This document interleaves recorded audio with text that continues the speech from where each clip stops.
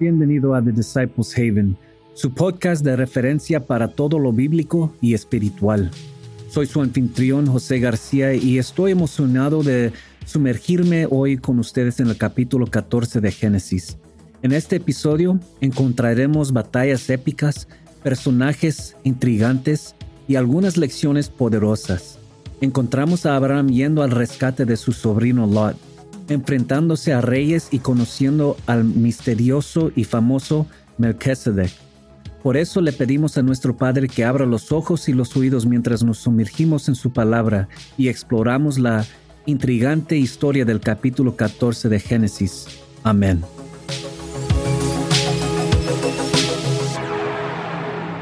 Bienvenidos otra vez al The Disciples Haven. Dejamos a Abraham en el último capítulo cuando dejó a Lot que escogiera el lado del campo que él quisiera vivir, enseñándonos a nosotros la fe y la confianza que Abraham tuvo con Dios, porque él sabía que no le importaba cuál lugar le iba a tocar, porque Dios le iba a dar todo de lo que él quería. Entonces empezamos en el capítulo 14, verso 1, y dice: Y aconteció en los días de Amrafel, rey de Sinar, Arioc, rey de Elasar, Kedorlaomer, rey de Elam, y Tidal, rey de las naciones. Una nota rápida para los estudiosos más profundos de la palabra. El nombre Amrafel significa guardián de los dioses, y él era el rey de Sinar, o en otras palabras, Babilonia. Es otro nombre para ese lugar. Arioc significa viable.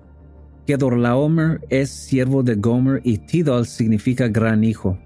Esto fue solo una nota al margen para aquellos que querían aprender un significado más profundo detrás de ciertos nombres. Verso 2.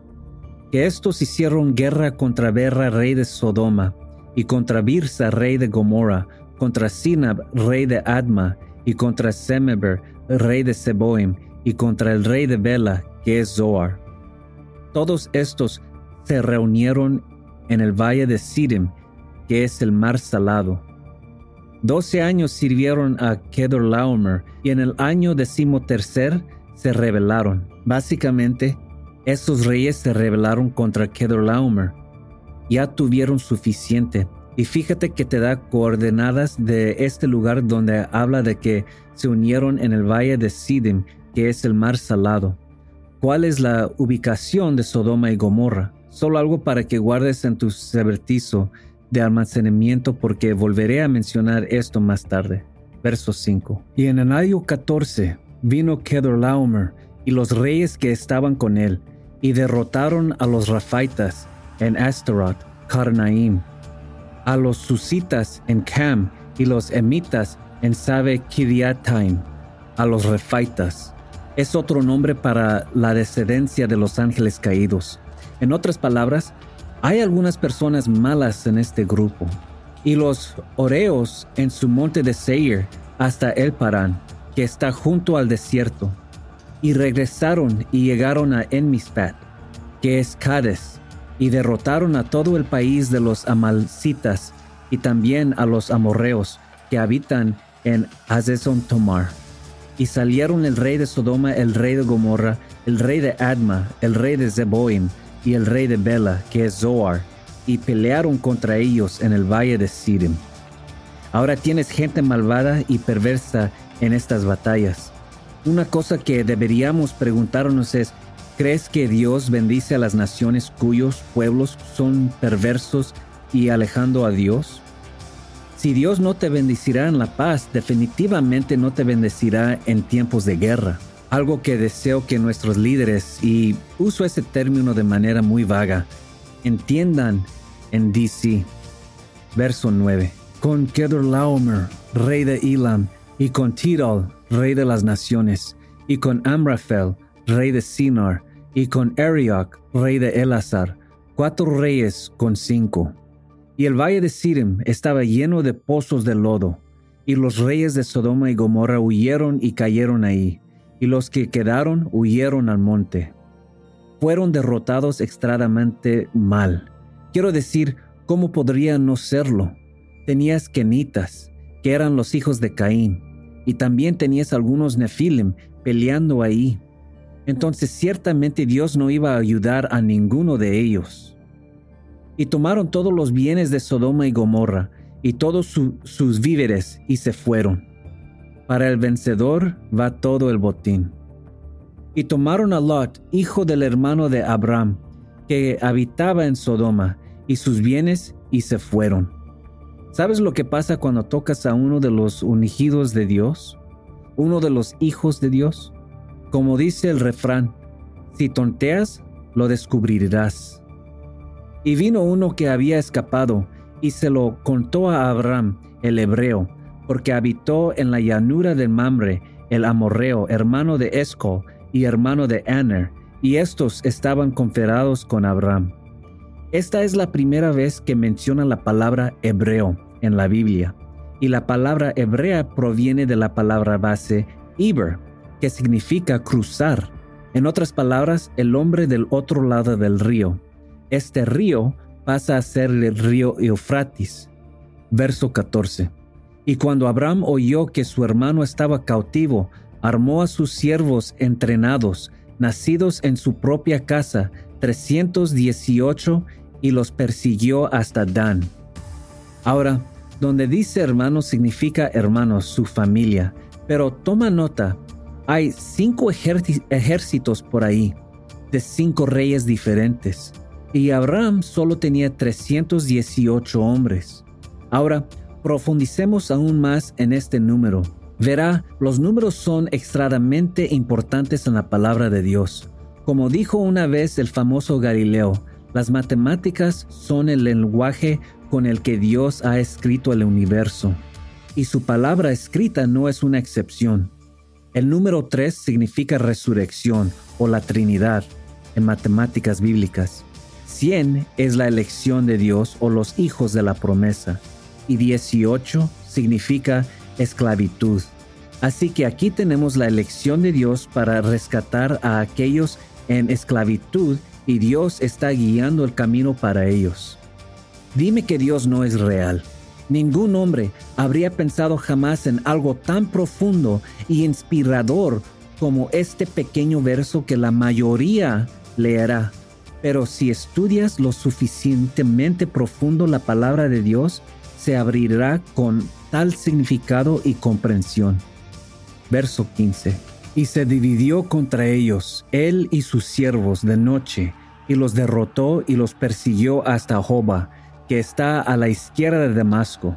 Y volvió todos los bienes, y también trajo a su hermano Lot y sus bienes, y también a las mujeres y al pueblo. Y el rey de Sodoma salió a su encuentro después de su regreso de la matanza de Kedorlaomer y de los reyes que estaban con él, en el valle de Sabe, que es el valle del rey. Una cosa que siempre debes saber es que cuando Dios te da una victoria o una bendición, nunca debes atribuirte el mérito por ello. Siempre debes agradecer a Dios por dártelo, porque es Él quien merece el crédito. Verso 18. Y Melquisedec, rey de Salem, Salem significa paz, sacó pan y vino, y era sacerdote del Dios Altísimo. Es curioso que este sumo sacerdote de Dios traiga pan y vino. ¿Quién más nos enseñó sobre el significado del pan y vino? Versículo 19. Y lo bendijo y dijo: Bendito sea Abraham del Dios Altísimo, poseedor de los cielos y de la tierra, y bendito sea el Dios Altísimo, que entregó a tus enemigos en tu mano. Y le dio los diezmos de todo, poseedor del cielo y de la tierra. Que esto sea un recordatorio para todos ustedes. Dios es el poseedor del cielo y de la tierra, es decir, Él tiene el control. Si el mundo se está yendo por el desagüe, no se preocupen, Dios tiene el control. Él es el que está en el trono. Así como la fe de Abraham nunca flaqueó, la tuya tampoco debería hacerlo. Ahora, algo que agregar. El nombre Melquisedec tiene un significado importante. El nombre Melqui significa rey, y Zedek es el equivalente a Zadok, que significa el justo, o el recto o el justo. En otras palabras, él era el rey de los elegidos de Dios, o rey de la paz, Salem. Melquisedec afirmó ser un sumo sacerdote, o en otras palabras, venía del sacerdocio. Entonces, ¿qué significa eso en lo que cayó? Cayó bajo el sacerdocio levítico. Verá, cuando se establecerían las 12 tribus de Israel, solo una tribu fue designada para ser sacerdotes. Esa sería la tribu de Levi. Entonces, ¿cuál es tu punto, José? Mi punto es este. Melquisedec afirma ser el príncipe de la paz. Entonces, si él afirma ser el verdadero príncipe de paz, entonces necesitamos saber de dónde viene Jesucristo, ¿no deberíamos? Y como la Navidad está a la vuelta de la esquina, es bueno retocarla ahora mismo. María era prima de Isabel, que estaba casada con un sacerdote levítico. Entonces, para que Isabel se casara con un sacerdote levítico, tenía que haber sido hija de pura sangre de Aarón, lo que significa que ella era una levita, de la tribu de Levi. Entonces, la madre de María era levita. El padre de María, como está escrito en el 3er capítulo de Lucas, era de la tribu de Judá, o la línea de los reyes. Así que juntemos todo, y esto significa que Cristo viene tanto del linaje rey, la tribu de Judá, como del linaje sacerdotal, la tribu de Levi, convirtiéndolo así en el rey de la paz, el sumo sacerdote. ¿Me vas a decir que algunos hombres escribieron todo esto y lo amarraron ellos mismos? Dios es real. Entonces, ¿quién más coincide con esta descripción Melquisedec? Bueno, usemos la palabra de Dios para hacer referencias cruzadas, ¿de acuerdo? En el libro de Hebreo capítulo 6 versículo 20 dice, donde entró por nosotros el precursor Jesús, hecho sumo sacerdote para siempre según el orden de Melquisedec. Verso 1.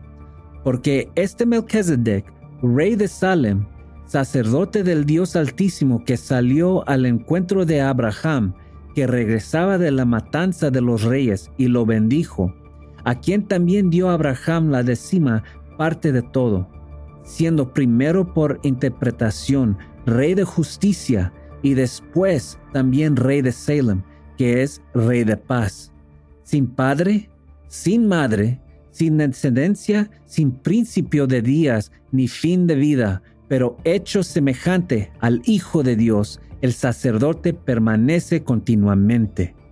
Usemos otra parte para referencias cruzadas. Vayan sus Biblias al libro de Juan, capítulo 8, versículo 56, donde Cristo está hablando a los que dicen ser de nuestro hermano Judá. Y verso 56 dice, Abraham, vuestro padre, se gozó de ver mi día, y lo vio, y se alegró. Entonces le dijeron los judíos, o en otras palabras, los Kenites, porque no eran de la tribu de Judá. ¿Aún no tienes 50 años y has visto a Abraham? Jesús les dijo, de cierto les digo, antes que Abraham existiera, yo soy.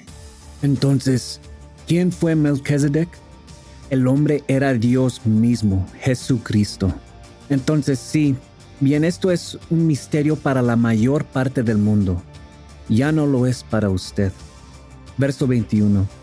Y el rey de Sodoma dijo a Abraham, dame las personas y toma para ti los bienes.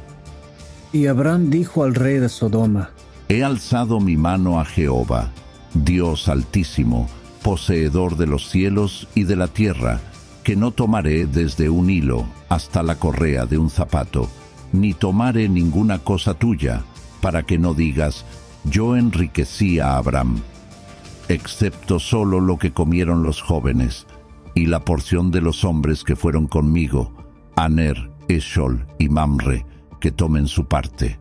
En otras palabras, Abraham no quería tener nada que ver con ese rey malvado.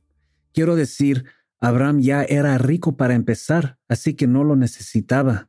Abraham no solo era rico monetariamente, sin sus riquezas todavía era rico porque tenía a Dios luchando de su lado. Hemos viajado a través del capítulo 14 de Génesis explorando las batallas épicas, el notable carácter de Abraham y su humilde gratitud. Ahora Tomemos un momento para reflexionar sobre cómo estas antiguas historias pueden aplicarse a nuestras vidas hoy. La fe inquebrantable y la gratitud de Abraham hacia Dios, incluso en medio de la victoria, nos recuerdan que debemos reconocer la guía y las bendiciones de Dios en nuestras propias vidas. Es una poderosa lección de humildad y gratitud. Podemos aprender de Abraham que es importante dar gracias no solo en tiempos de necesidad, sino también en tiempos de triunfo. Entonces, a medida que avanzas en tu día, recuerda estar agradecido por las victorias, grandes o pequeñas, y reconoce la ayuda de Dios en tu viaje. Es un camino que nos lleva a ser mejores personas y crecer en la fe. Si disfrutó el episodio de hoy, considere compartir The Disciples Haven con sus amigos y familiares. Corre la voz y lleguemos a tantas almas como podamos. Para mantenerte actualizado sobre episodios futuros, asegúrate de seguirme en Instagram. Puedes encontrarme en The Disciples Haven, donde te mantendré informado sobre los próximos temas y compartiré más ideas de nuestras exploraciones espirituales. Gracias por sintonizarnos. Recuerda, mantén la fe, mantente humilde y nunca dejes de buscar la sabiduría. Hasta la próxima. Ve en paz.